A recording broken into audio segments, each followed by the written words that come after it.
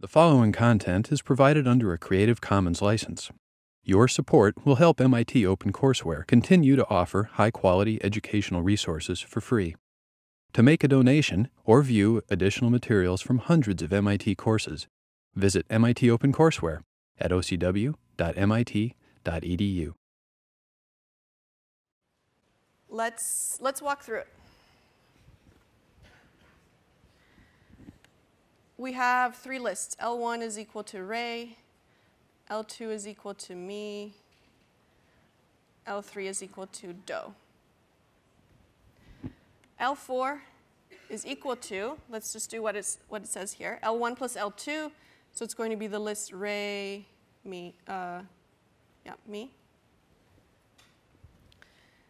Now, extend is going to mutate the list, so that means L3 is going to be extended by whatever L4 is.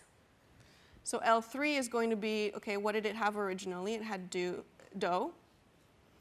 And then it's going to be extended by all of the elements inside L4, which is Ray, me, like that.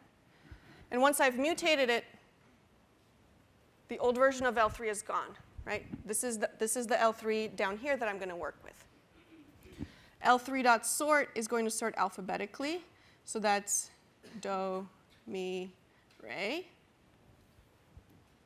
Yep. And sort also mutates the list, so the old version of the list I have is gone. Del is going to also mutate the list, so it's going to look in L3, look at index 0, and it's going to delete that element.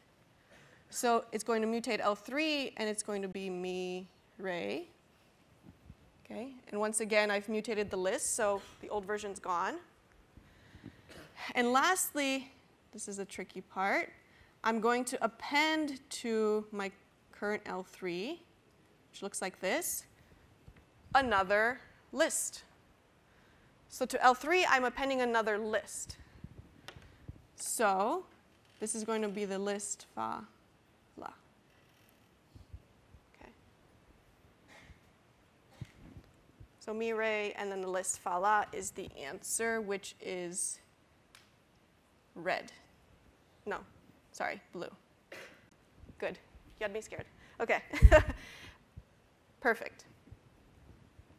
So if you didn't get this, I would suggest you go through the Python tutor, or you just trace it out by hand, just like I just did. And hopefully it'll be sort of apparent the more exercises you do with lists, what exactly is going on. Okay.